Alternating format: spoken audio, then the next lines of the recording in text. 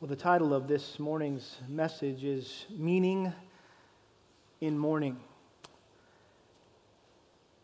And the more I thought about it, I think maybe it would be better if I just simply called it a sermon for Dylan and his family.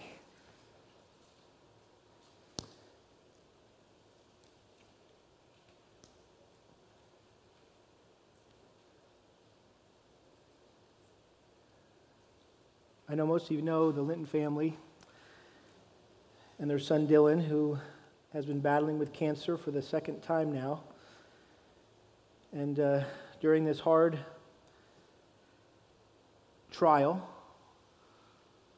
their hope has been in the promises of God, which has served as an anchor for their souls as they've been in the midst of this raging storm and being blown back and forth with all the good news and the bad news and the ups and downs of his treatment. And we know he's undergone a number of different treatments to fight off the cancer in his body. But this week, the doctor told him and his family that his cancer has only gotten worse and there's nothing else they can do. And so, from the doctor's perspective, Dylan only has a couple more days to live.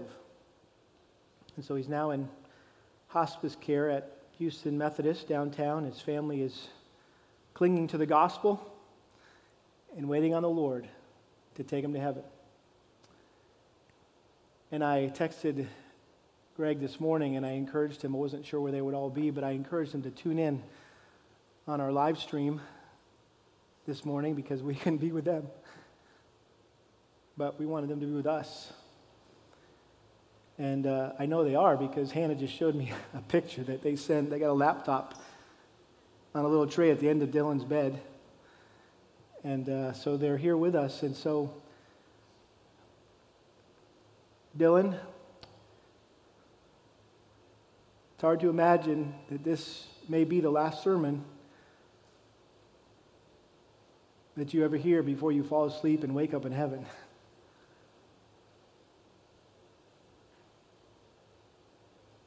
And Hannah and Greg and Kim and Randy and Kaylee and Emily and Samantha, your spouses, your kids, we want you to know we love you guys. We're praying for you. And I want you to know that I picked this passage and crafted this sermon with you in mind. And so I hope and pray that it'll be a particular blessing and encouragement to you this morning, and I trust instructive to the rest of us as well. This past Friday afternoon, I got the call from Dylan's dad, and he told me there was a possibility that they might have to sedate Dylan to ease the pain and the suffering that he was about to go through, and they were inviting everyone down to the hospital to say their goodbyes. And as Zach and Hannah and I were driving down to Houston, I was praying that God would grant me the appropriate thoughts and words and emotions that would suit the sad, painful situation at hand. And as I was anticipating the heartbreaking scene that we were about to walk into, a couple passages came to my mind. The first one was the scene in the Garden of Gethsemane, where Jesus was grieving and wrestling with submitting to the Lord's will for his life. In his humanness, Jesus didn't want to die on the cross. He didn't want to be separated from his Father. And in a similar way, no parent wants to see their child die from cancer and be separated from them. But in the midst of the pain and the grief, God grants us the grace to be able to pray with Jesus, not my will, but your will be done. The other passage that came to mind was John chapter 11. And if you have your Bibles, I want to encourage you to turn there with me, John chapter 11. And Here, Jesus' most beloved disciple, John, described the scene surrounding the death and resurrection of Lazarus. And there's a lot of similarities to this scene and the scene that we experienced on Friday evening in Dylan's hospital room.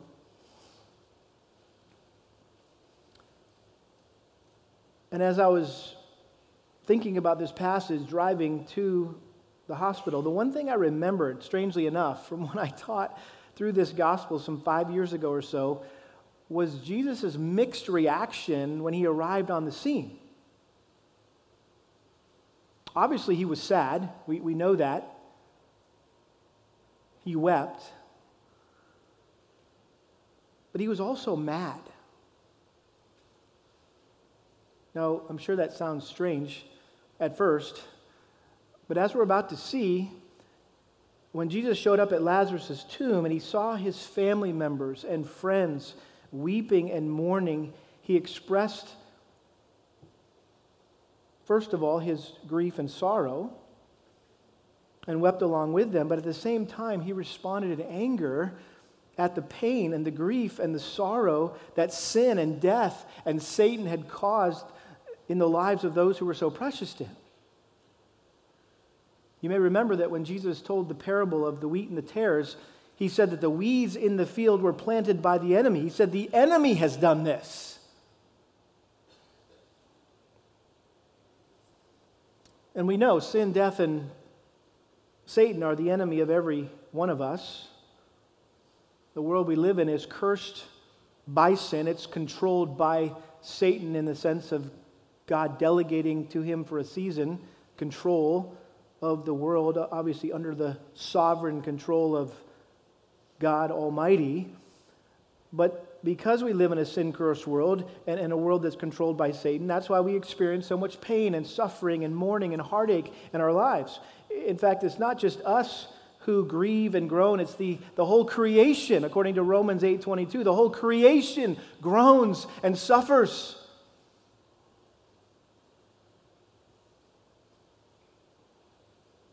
And while Dylan has been groaning in pain in his hospital bed, the entire world, the entire creation has been groaning for relief from this curse of sin. The good news, actually the best news ever, is that God himself came to earth in human form and he died and he rose again to deliver us from the curse of sin, death, and the devil.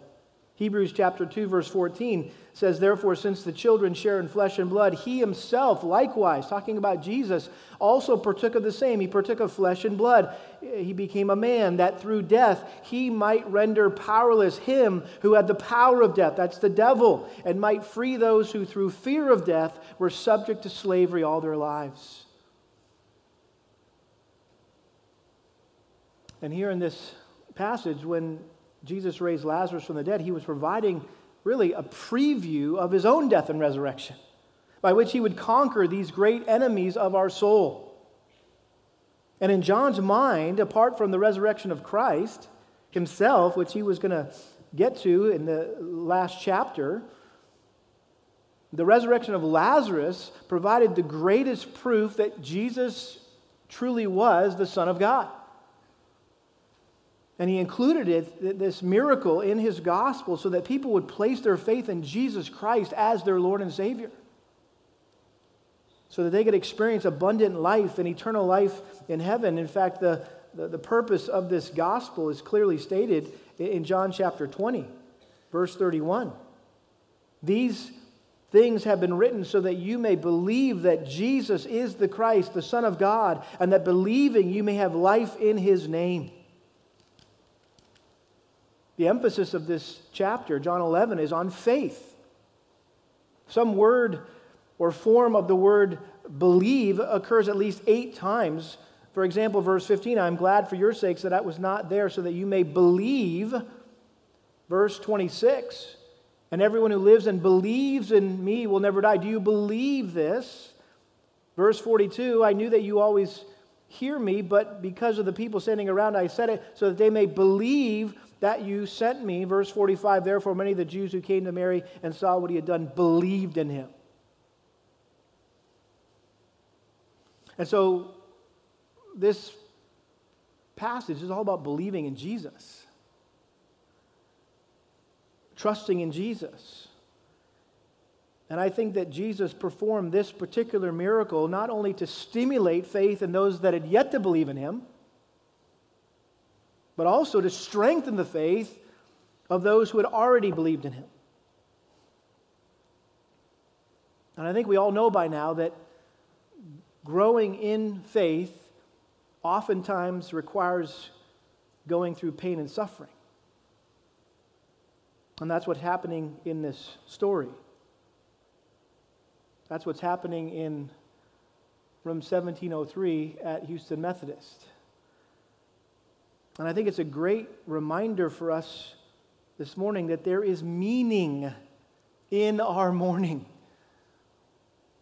James chapter 1 verse 2 says, "Consider it all joy, my brethren, when you encounter various trials, knowing that the testing of your faith produces endurance, and let endurance have its perfect result, so that you may be perfect and complete, lacking in nothing." 1 Peter 5:10, Peter says, "After you have suffered for a little while, the God of all grace, who called you to his eternal glory in Christ, will himself perfect, confirm, strengthen, and establish you." Strangely enough, it actually says something similar about Jesus himself in Hebrews chapter 5, verses 8 and 9, that in his humanity, Jesus was perfected from the things which he suffered. And so suffering strengthens, grows, matures our faith in Christ. And so I want us to see how Jesus here was focused on faith. He was focused on the faith of his disciples. We can call them his students. He was focused on the faith of the sisters, Mary and Martha. And he was focused on the faith of the spectators, those who were kind of looking in from the outside, the unbelievers who were observing or who would observe this miracle. Let's look first of all at the faith of the students. And by the way, we know this to be true, that all throughout Jesus' ministry, he was constantly trying to increase the faith of his disciples, wasn't he? Because he knew that after he returned to heaven, they would be left with the responsibility to carry on without him, albeit he gave them the Holy Spirit. But in this particular context, in light of the fact that he had just been accused of blasphemy and was rejected by the religious leaders, they all just had to flee for their lives. If you look back in chapter 10, he claimed that he and the Father were one, and it says, verse 31, the Jews picked up stones again to stone him. And then verse 39, therefore they were seeking again to seize him, and he eluded their grasp. So these guys were on the run, Jesus and his disciples.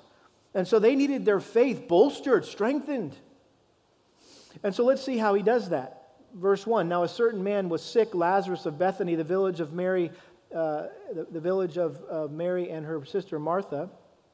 It was the Mary who anointed the Lord with an ointment and wiped his feet with her hair, whose brother Lazarus was sick.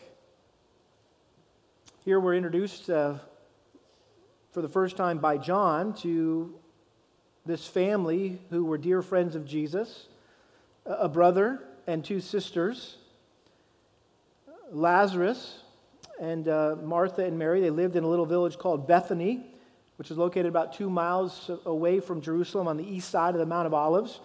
And apparently Jesus was a frequent guest in their home whenever he visited Jerusalem. We know that in Luke chapter 10, and the whole scene with Mary sitting at Jesus' feet while Martha was running around trying to get the meal ready. But it's interesting here that John highlights or spotlighted Mary as the one who anointed Jesus' feet with oil, wiped his feet with her hair. You can just read that account in the next chapter, chapter 12, verses 1 through 8. This is her widely known act of devotion. And so he introduces the family, but then notice verse 3. So the sisters sent word to him, saying, Lord, behold, whom you love is sick. But when Jesus heard this, he said, this sickness is not to end in death, but for the glory of God, so that the Son of God may be glorified by it. Now Jesus loved Martha and her sister and Lazarus. Let me read that again. Now Jesus loved Martha and her sister and Lazarus. So when he heard that he was sick, he then stayed 2 days longer in the place where he was.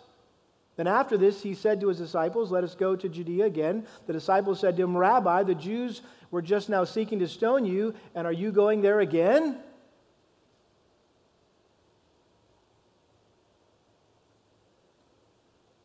So here we find Lazarus deathly sick. So his sisters sent someone to tell Jesus, assuming that he would immediately come heal him like he had done so many other people who he didn't even know or have a relationship with or love as much as he loved them. Notice 3 times John mentioned the love that Jesus had for Lazarus, Martha, and Mary. Verse 3 said, the Lord, behold, he whom you love is sick. Verse 5, now Jesus loved Martha and her sister and Lazarus. And then again in verse 36. So the Jews were saying, see how he loved him. And so based on how much Jesus loved Lazarus, loved his sisters, loved this family, you would expect the text to say, verse 5, now Jesus loved Martha and her sister and Lazarus, and he dropped everything and rushed immediately to their home.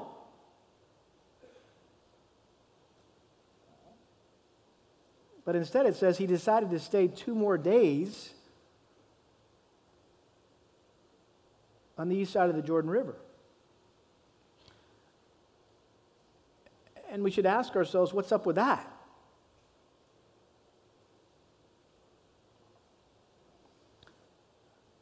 Well, as we're going to see, when Jesus finally arrived at Lazarus' tomb, 4 days had passed. And it was a 2-day journey. And so it took a day to get there, it took a day to get back there, and so Lazarus was probably already dead by the time Jesus got the news that he was sick. He probably died the same day the messenger arrived.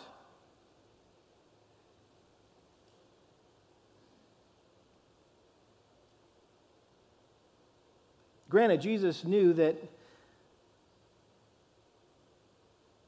Lazarus' sickness would take his life, but it wouldn't end his life. Jesus knew that.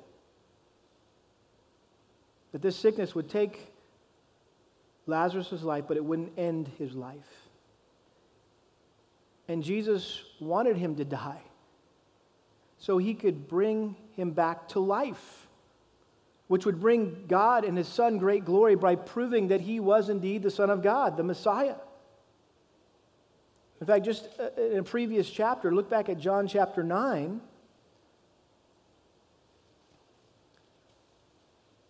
Verse 1, as he passed by, Jesus saw a man blind from birth, and his disciples asked him, Rabbi, who sinned, this man or his parents, that he would be born blind?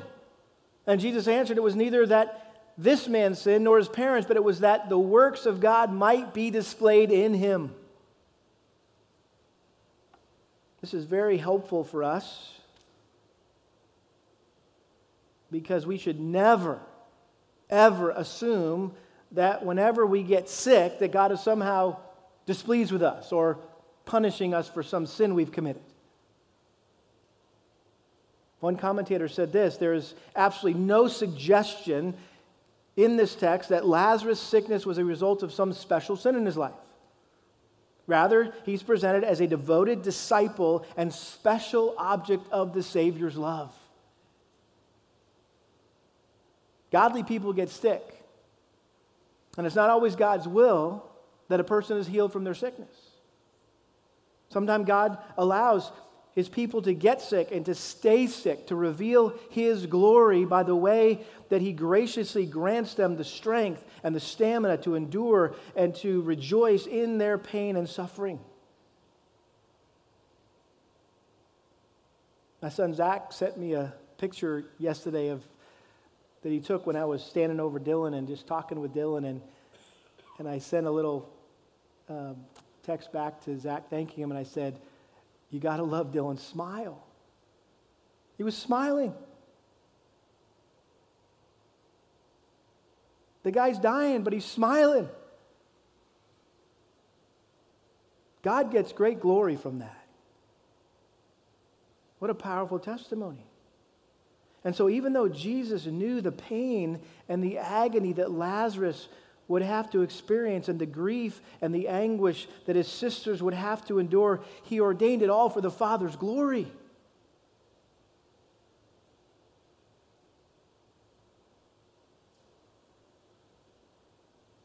It's hard to watch someone you love go through pain and difficulty, but it helps to know that somehow, even if we don't know how, that God is being glorified in it. It's not ours to figure out how. It's ours to trust God that He says He'll do it, and so we're going to just rest in Him that He'll do it. Warren Wiersbe says it this way so well. He said, God's love for His own is not a pampering love. It's a perfecting love. The fact that He loves us and that we love Him is no guarantee that we will be sheltered from the problems and pains of life. After all, the Father loves His Son, and yet the Father permitted His beloved Son to drink the cup of sorrow and experience the shame and pain of the cross. We must never think that love and suffering are incompatible. Certainly, they unite in Jesus Christ. Amen?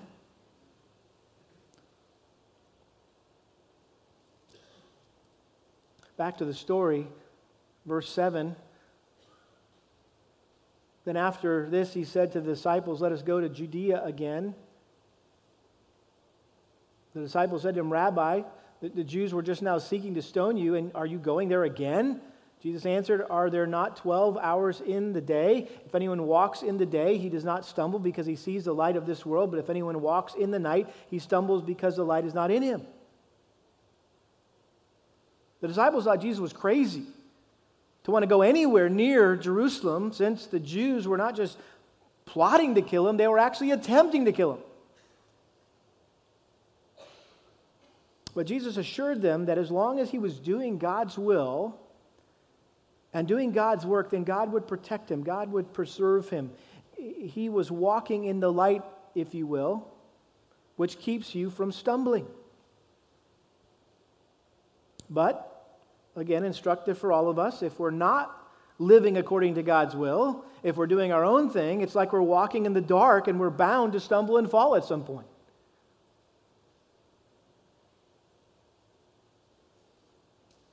Notice verse 11.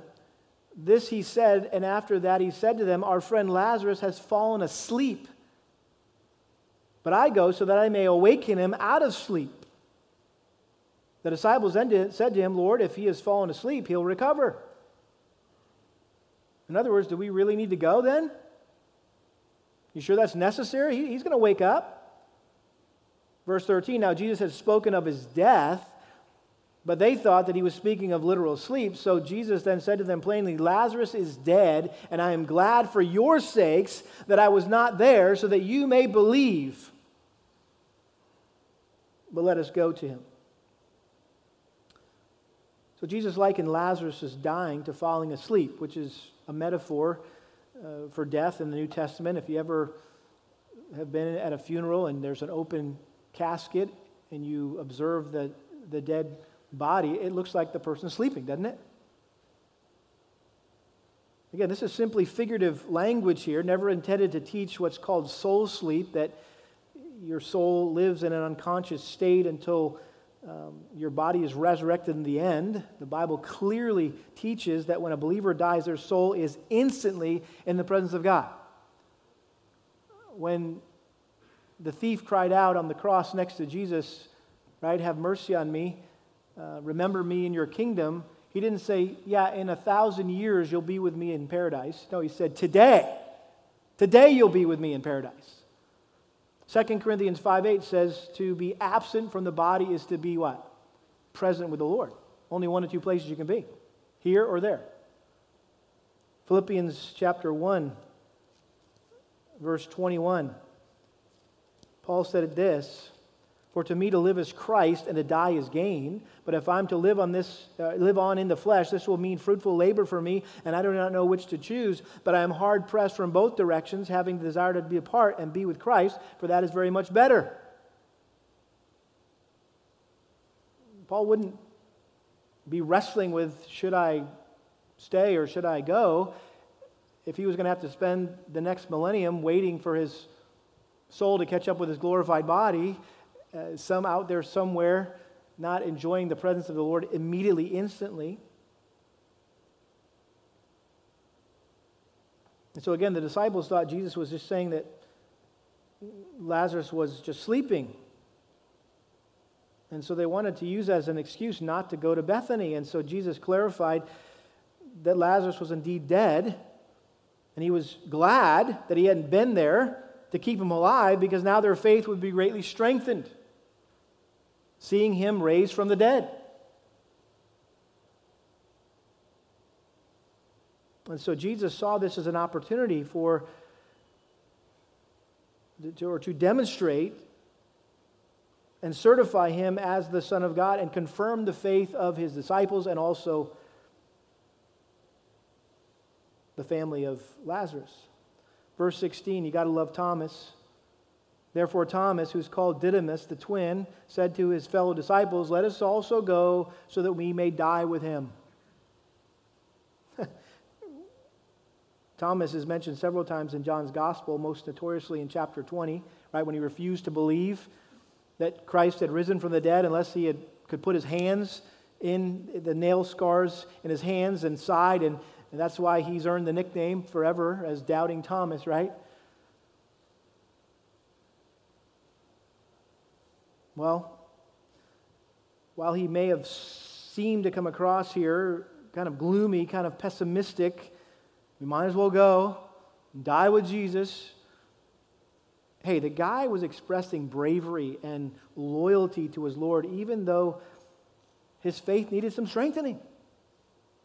And that was the whole point, is Jesus was wanting to strengthen his faith and the rest of the disciples' faith. But he was also concerned about strengthening the faith of Mary and Martha.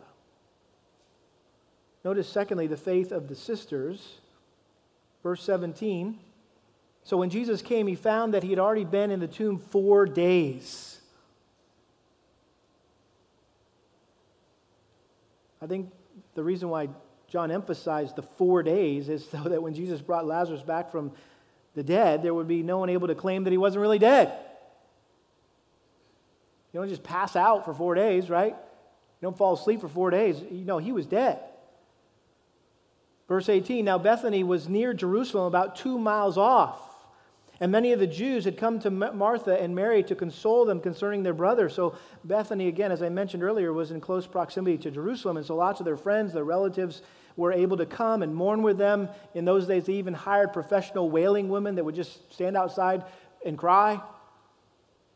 Add to the drama, the grief, the mourning of the moment. Verse 20, Martha, therefore, when she heard that Jesus was coming, went to meet him, but Mary stayed at the house. Martha then said to Jesus, Lord, if you had been here, my brother would not have died. Even now I know that whatever you ask of God, God will give you. So here's the Martha we know and love, right? The aggressive one. The one who heard that Jesus was coming, and she immediately ran to meet him on the outskirts of town. Couldn't even wait for him to get there. And then the more contemplative Mary stayed back, hung back. But notice here, both sisters said the same exact thing when they saw Jesus. Verse 21, Martha said to Jesus, Lord, if you had been here, my brother would not have died. Look at verse 32. Therefore, when Mary came where Jesus was, she saw him and fell at his feet, saying, Lord, if you had been here, my brother would not have died. Same response. And yet Jesus, in his infinite wisdom, knew that they both needed a different response from him. He ministered to both of them, but in a very unique and specific way. Martha needed to know that Jesus was in control. That's what Martha needed to know. Maybe because she was kind of a control freak herself, I'm not sure, but she needed to know that Jesus was in control. She needed theology at that moment. Mary, on the other hand, just needed to know that Jesus cared. She just needed sympathy. She just needed Jesus to be there. And so Jesus engaged, as we'll see in a second here, in a theological discussion with Martha and provided her intellectual support. He challenged her. Whereas Mary fell down at Jesus' feet broken and grieving, and so Jesus provided her emotional support. He just cried with her. I think this is, again, instructive to us that no matter what we're going through, Jesus knows exactly what we need and will minister to us accordingly, specifically.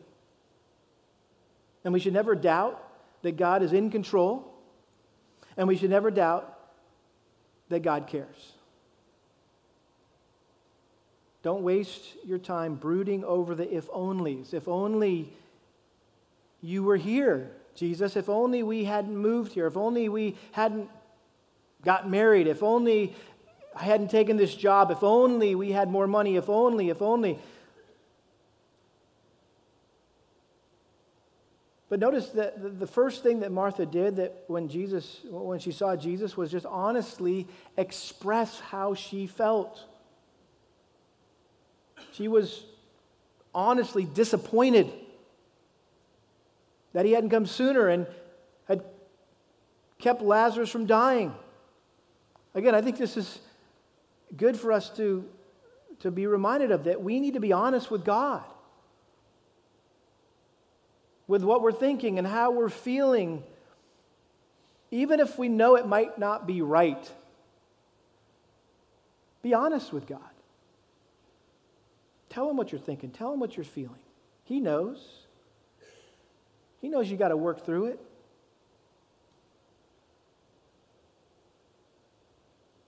But notice how Martha quickly, after being honest about the way she was thinking and feeling, she immediately expressed her confidence in the fact that Jesus could bring about good from this tragedy.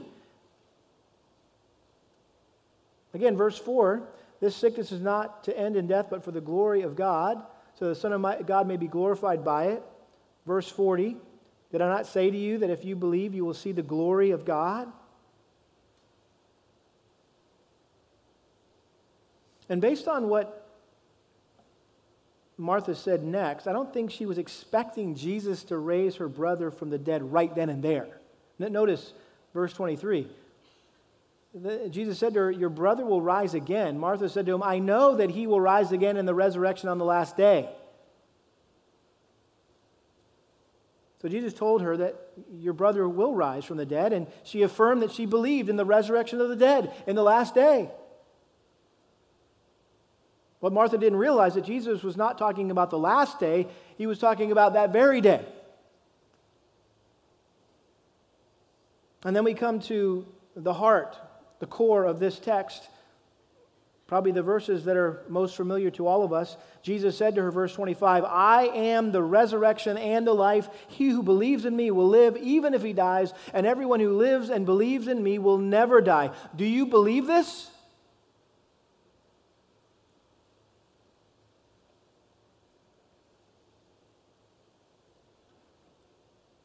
Again, Jesus was, I think, anticipating his second coming when he will resurrect the buried bodies of all true believers and reunite them with their souls and replace their earthly bodies of those who are still living when he returns with glorified bodies that will never die. We see this explained to us by Paul in 1 Thessalonians chapter 4. 1 Thessalonians chapter 4, verse 13. Paul says, we do not want you to be uninformed, brethren, about those who are asleep, those who have died, so that you will not grieve as do the rest who have no hope?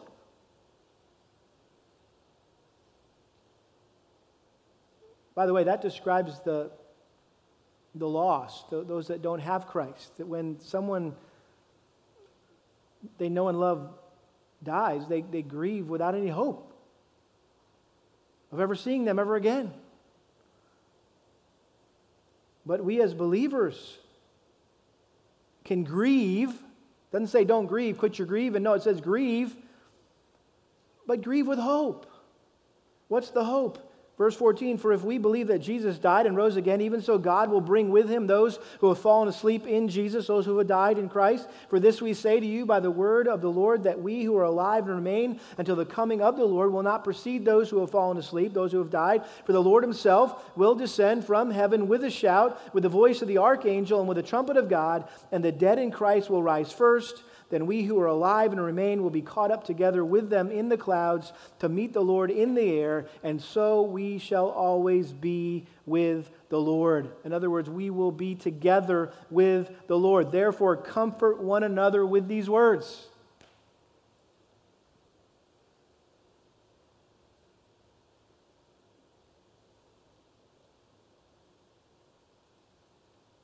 In other words, if someone dies in Christ and leaves behind someone who is in Christ, it's not goodbye, it's what? See you later. I'll see you later.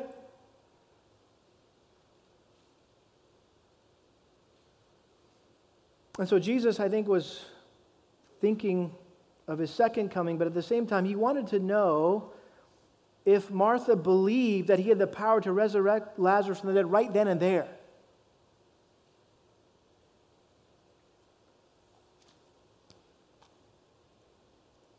Listen to her confession.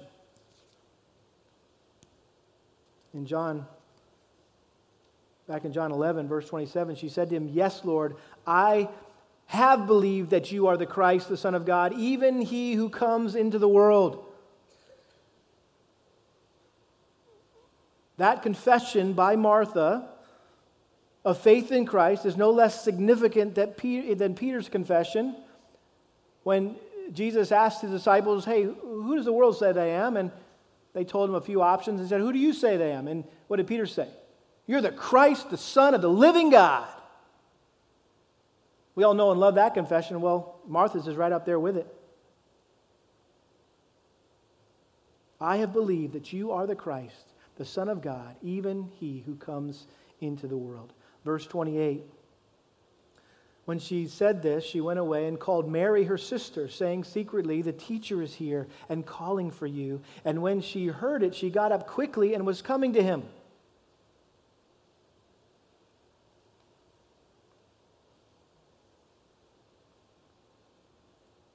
Verse 30, now Jesus had not yet come into the village, but was still in the place where Martha met him. Then the Jews who were with her in the house and consoling her, when they saw that Mary got up quickly and went out, they followed her, supposing that she was going to the tomb to weep there. Therefore, when Mary came where Jesus was, she saw him and fell at his feet, saying to him, "Lord, if you had been here, my brother would not have died." And when Jesus therefore saw her weeping, and the Jews who came with her also weeping, he was deeply moved in spirit and was troubled, and said, "Where have you laid him?" They said to him, "Lord, come and see." And then verse 35, the shortest, sweetest verse in the Bible, Jesus wept.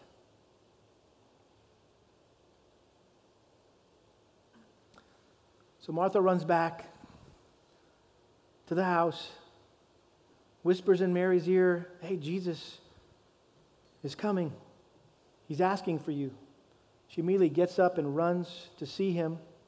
Those who are there trying to comfort her assume that she's going back to the tomb, so they follow her.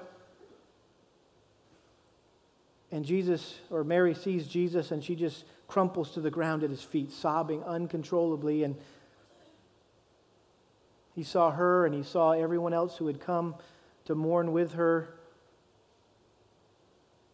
And it says he was deeply moved in spirit and troubled. And the words there that are used in the Greek language are only used for anger.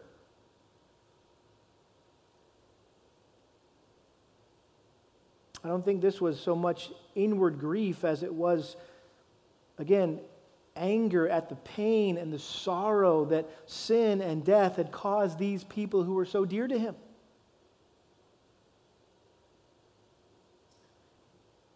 One commentator put it this way: doubtless Jesus thought of all the sadness, suffering, and death which had come into the world as a result of man's sin. The fact that Jesus wept was an evidence of his true humanity. He shed real tears of grief when he witnessed the terrible effects of sin on the human race.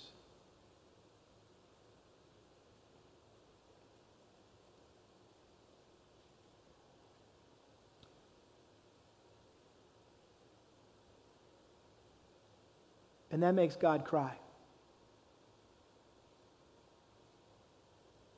Is Jesus not God?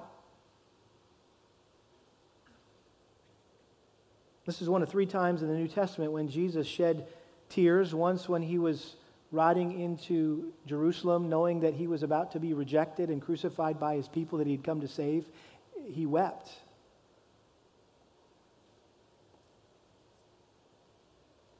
In Hebrews chapter 5, verse 7, it says, in the days of his flesh he offered up both prayers and supplications with loud crying and tears to the one able to save him from death, and he was heard because of his piety. I think he cried in the Garden of Gethsemane, and maybe other times during prayer and communion with his Father. But I point that out because I think Christ's tears revealed his humanity, and therefore his ability to relate to our pain and suffering. He was a man of sorrows, it says, acquainted with grief. He gets it. He's been there. Hebrews chapter 2, verse 17, therefore Jesus had to be made like us, or like his brethren in all things, so that he might become a merciful and faithful high priest in things pertaining to God, to make propitiation for the sins of the people. For since he himself was tempted in that which he suffered, he is able to come to the aid of those who are tempted or tested or tried. Hebrews chapter 4, verse 15, for we do not have a high priest who cannot sympathize or empathize with our weaknesses, but one who has been tempted in all things as we are, yet without sin. Therefore, let us draw near with confidence to the throne of grace, so that we may receive mercy and find grace to help in time of need.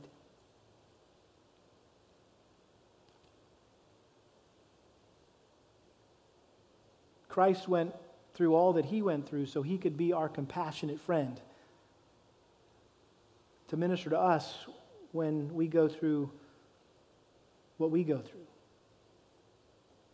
Again, Hebrews 1:3 says that Jesus is the exact representation of the Father. In other words, when Jesus weeps, God weeps. God is not some detached, emotionless, stoic being sitting up on his throne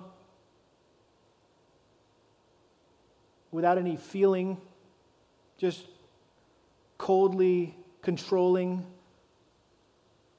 our lives. No, he's moved by human pain and sorrow. He enters into our pain and sorrow. He grieves with us. He feels our pain. And the emotion that he expresses, again, is evidence of how much he loves us. Verse 36, so the Jews were saying, see how he loved him. Man, did Jesus really love Lazarus?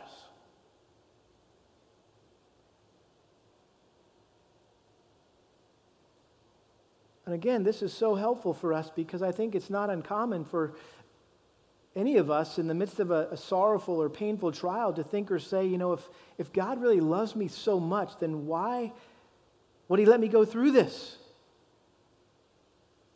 Why does it seem like he doesn't care? I know the Bible says he loves me, but I'm not feeling it. And again, I think we have a wonderful example of how we must cling to Christ by faith in times of crisis. We must never think that God is late. Well, Jesus, if you just gotten here a few minutes earlier, things would be totally different, right? No, God God's right on time. He's always on time.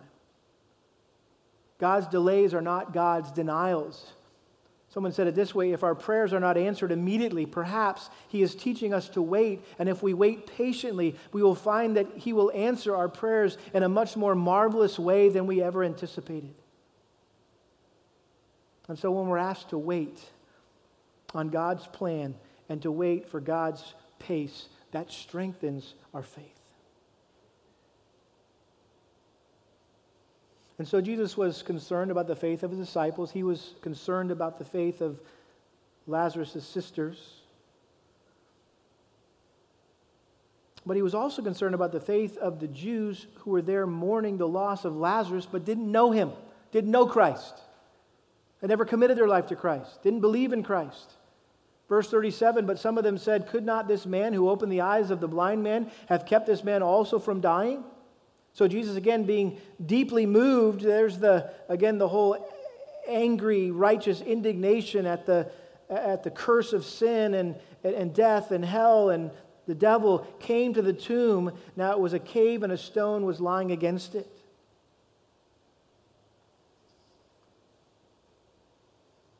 And so again, we see Christ's holy wrath and righteous rage being directed towards sin and death, and ultimately toward the one behind it all, the one who He came into the world to defeat and destroy, and that's Satan. Jesus knew the enemy had done this, and He approached the tomb of Lazarus, in the words of John Calvin, as a champion who prepares for conflict against Satan himself. He was going to war with Satan.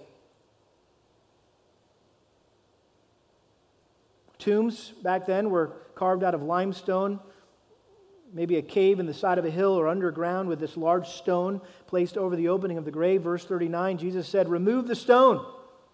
Martha, the sister of the deceased, said to Him, Lord, by this time there will be a stench, for he has been dead 4 days. So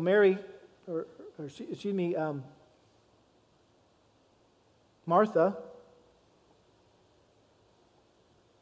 the sensible one, right, said, whoa, time out. He's been in there decomposing for about 4 days now. Man, the smell's going to be awful. The Jews didn't embalm bodies like the Egyptians. They just wrapped them loosely in some cloths with some spices. And so Jesus reminded her of the original message He sent back to her when He received the news that Lazarus was sick. Remember verse 4? But when Jesus heard this, He said, this sickness is not to end in death, but for the glory of God, so the Son of God may be glorified by it. I think He meant that message to go back to Martha. And He reminds her again in verse 40, did I not say to you that if you believe, you will see the glory of God? Verse 41, so they removed the stone. Then Jesus raised His eye and said, Father, I thank You that You have heard me. I knew that you always hear me, but because of the people standing around, I said it, so that they may believe that You sent me. Interesting, Jesus didn't ask God to raise Lazarus from the dead, but simply thanked Him for already answering his prayers to do so. Jesus was already planning on doing this. So He's just thanking God for answering his prayers. And the reason He prayed out loud was so that the unbelieving bystanders would believe that God was actually His Father and that He was His obedient Son who lived to bring Him honor and glory. Verse 43, when He had said these things, He cried out with a loud voice, Lazarus, come forth! And the man who had died came forth, bound hand and foot with wrappings, and his face was wrapped around with cloth. And Jesus said to him, unbind him and let him go. Commentators for centuries have been saying that if Jesus hadn't mentioned Lazarus by name, that all the dead people in that grave would have come out with him. Because these were usually group burials sites. Maybe up to 8 occupants in these tombs at one time. And let me just say, this scene is impossible to exposit. You just got to envision it, imagine it. a mummy-looking dude hopping or shuffling out of the tomb, all wrapped up with claws. And as his family and friends unwrapped him, the funeral turned into a party. Their sorrow turned to joy. Their mourning gave way to dancing.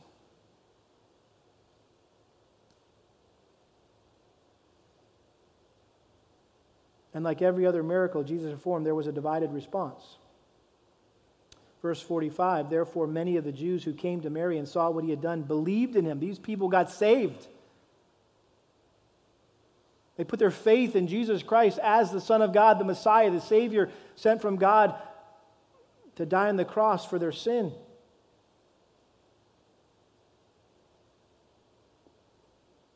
I mean, who else but God could do that? This miracle undeniably proved the deity of Christ, and they believed it. But others were still not convinced. And they went and told the Pharisees. Verse 46, but some of them went to the Pharisees and told them the things which Jesus had done. And by the way, if you know the rest of the story, the Pharisees added Lazarus to their hit list right next to Jesus, since so many people were believing in Jesus because he had raised Lazarus from the dead. So they wanted to destroy the evidence. This guy's walking around. Everybody knew he died. Now he's alive. Well, how'd that happen? Well, it's Jesus. Well, let's get rid of that guy. He's bad for business.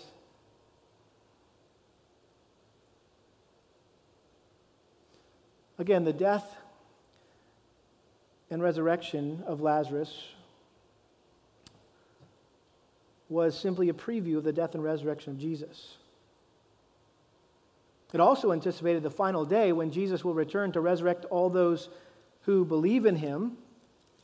And John had already mentioned this in John chapter 5, verse 25. Truly, truly, I say to you, an hour is coming, and now is, when the dead will hear the voice of the Son of God, and those who hear will live.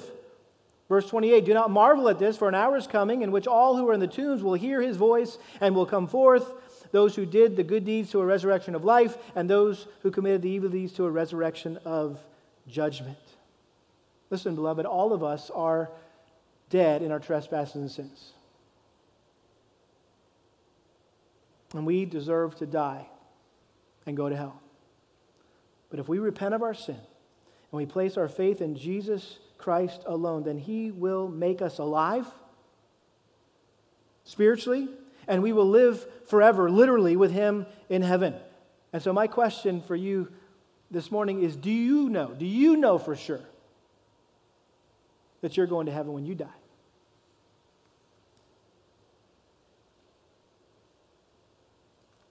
You say, how can I know? Jesus said, I'm the resurrection and the life.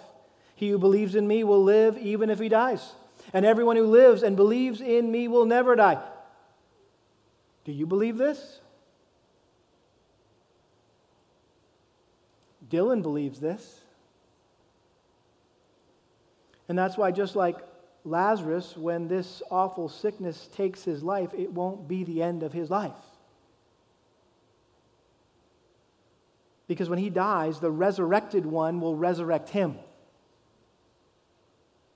And one day give him a glorified body, free from cancer, but more importantly, free from sin.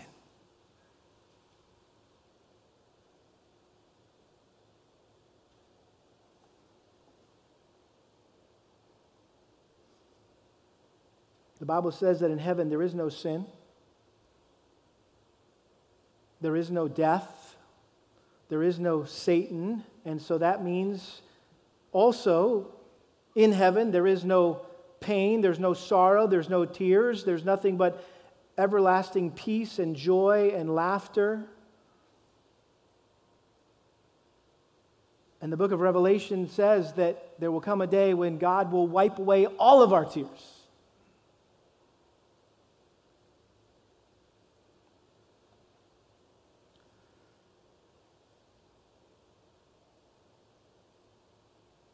I want to close with a quote from a little book that has become real precious to me personally. It's called The Mission of Sorrow. And I was reminded of it this week as I was thinking how to best minister to this precious family who's going through this difficult time, and I pulled it off the shelf and I just reread it. I just skimmed through it, looked at all my highlights and stars and underlines, and the last chapter of this book, The Mission of Sorrow, by the way, it was written by Spring Gardner, who he wrote it, a pastor, writing it during the Civil War. And how he looked around and saw the chaos of all these young men dying for what? Here we were killing one another, and it seems senseless. And so there were so many families grieving the loss of their sons to the Civil War. And so he wrote this book, The Mission of Sorrow, to comfort families. And the last chapter is titled No Sorrow There. And it's a chapter about heaven. And this is what he said: "Oh, that I could direct the eyes of the mourner upward, and in these hours of darkness bid his heart rest on that blessed world where in a few short hours all, both among the living and the dead, who fear God and love his Son, will meet in holier and more intimate fellowship. Up there, sin and sorrow and death never enter. Up there, sighs and farewells are a sound unknown. Up there, the holy men and women who parted at the grave, redeemed parents and their redeemed children, will meet, not to recount their own sorrows, but to tell of him who came to the humiliation of the manger and the agonies of the cross to rescue them from endless weeping and infinite despair." Let's pray. Father, how we long to be in heaven, to be done with suffering and pain and grief and mourning here on this sin-cursed earth. But as we continue to persevere in this painful pilgrimage, I pray that you would help us to remember the words of the Apostle Paul, Lord, that we would consider the sufferings of this present time not worthy to be compared with the glory that's to be revealed to us, that this affliction is, relatively speaking, momentary and light compared to what it's producing for us, this eternal weight of glory far beyond all comparison. Father, we have hope and comfort in knowing that you never waste pain. There hasn't been 1 second of Dylan's pain or that family's pain that's been wasted, it's been for nothing. But it's serving your sovereign purposes for your glory, their good, our good.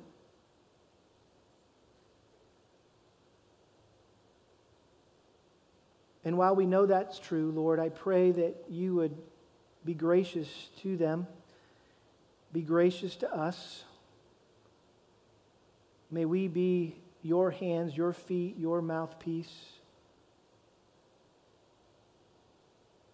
May you love them and care for them through us, the body of Christ. Thank you that we don't have to go through whatever we're going through alone. We know you're there. We know Christ is there. We know your Holy Spirit is there. And we know the body of Christ is there. And so, Lord, I pray that you would get great glory from Dylan's life and Dylan's death. And may he fall off into eternity knowing that to live is Christ and to die is gain. I pray this in Jesus' name. Amen.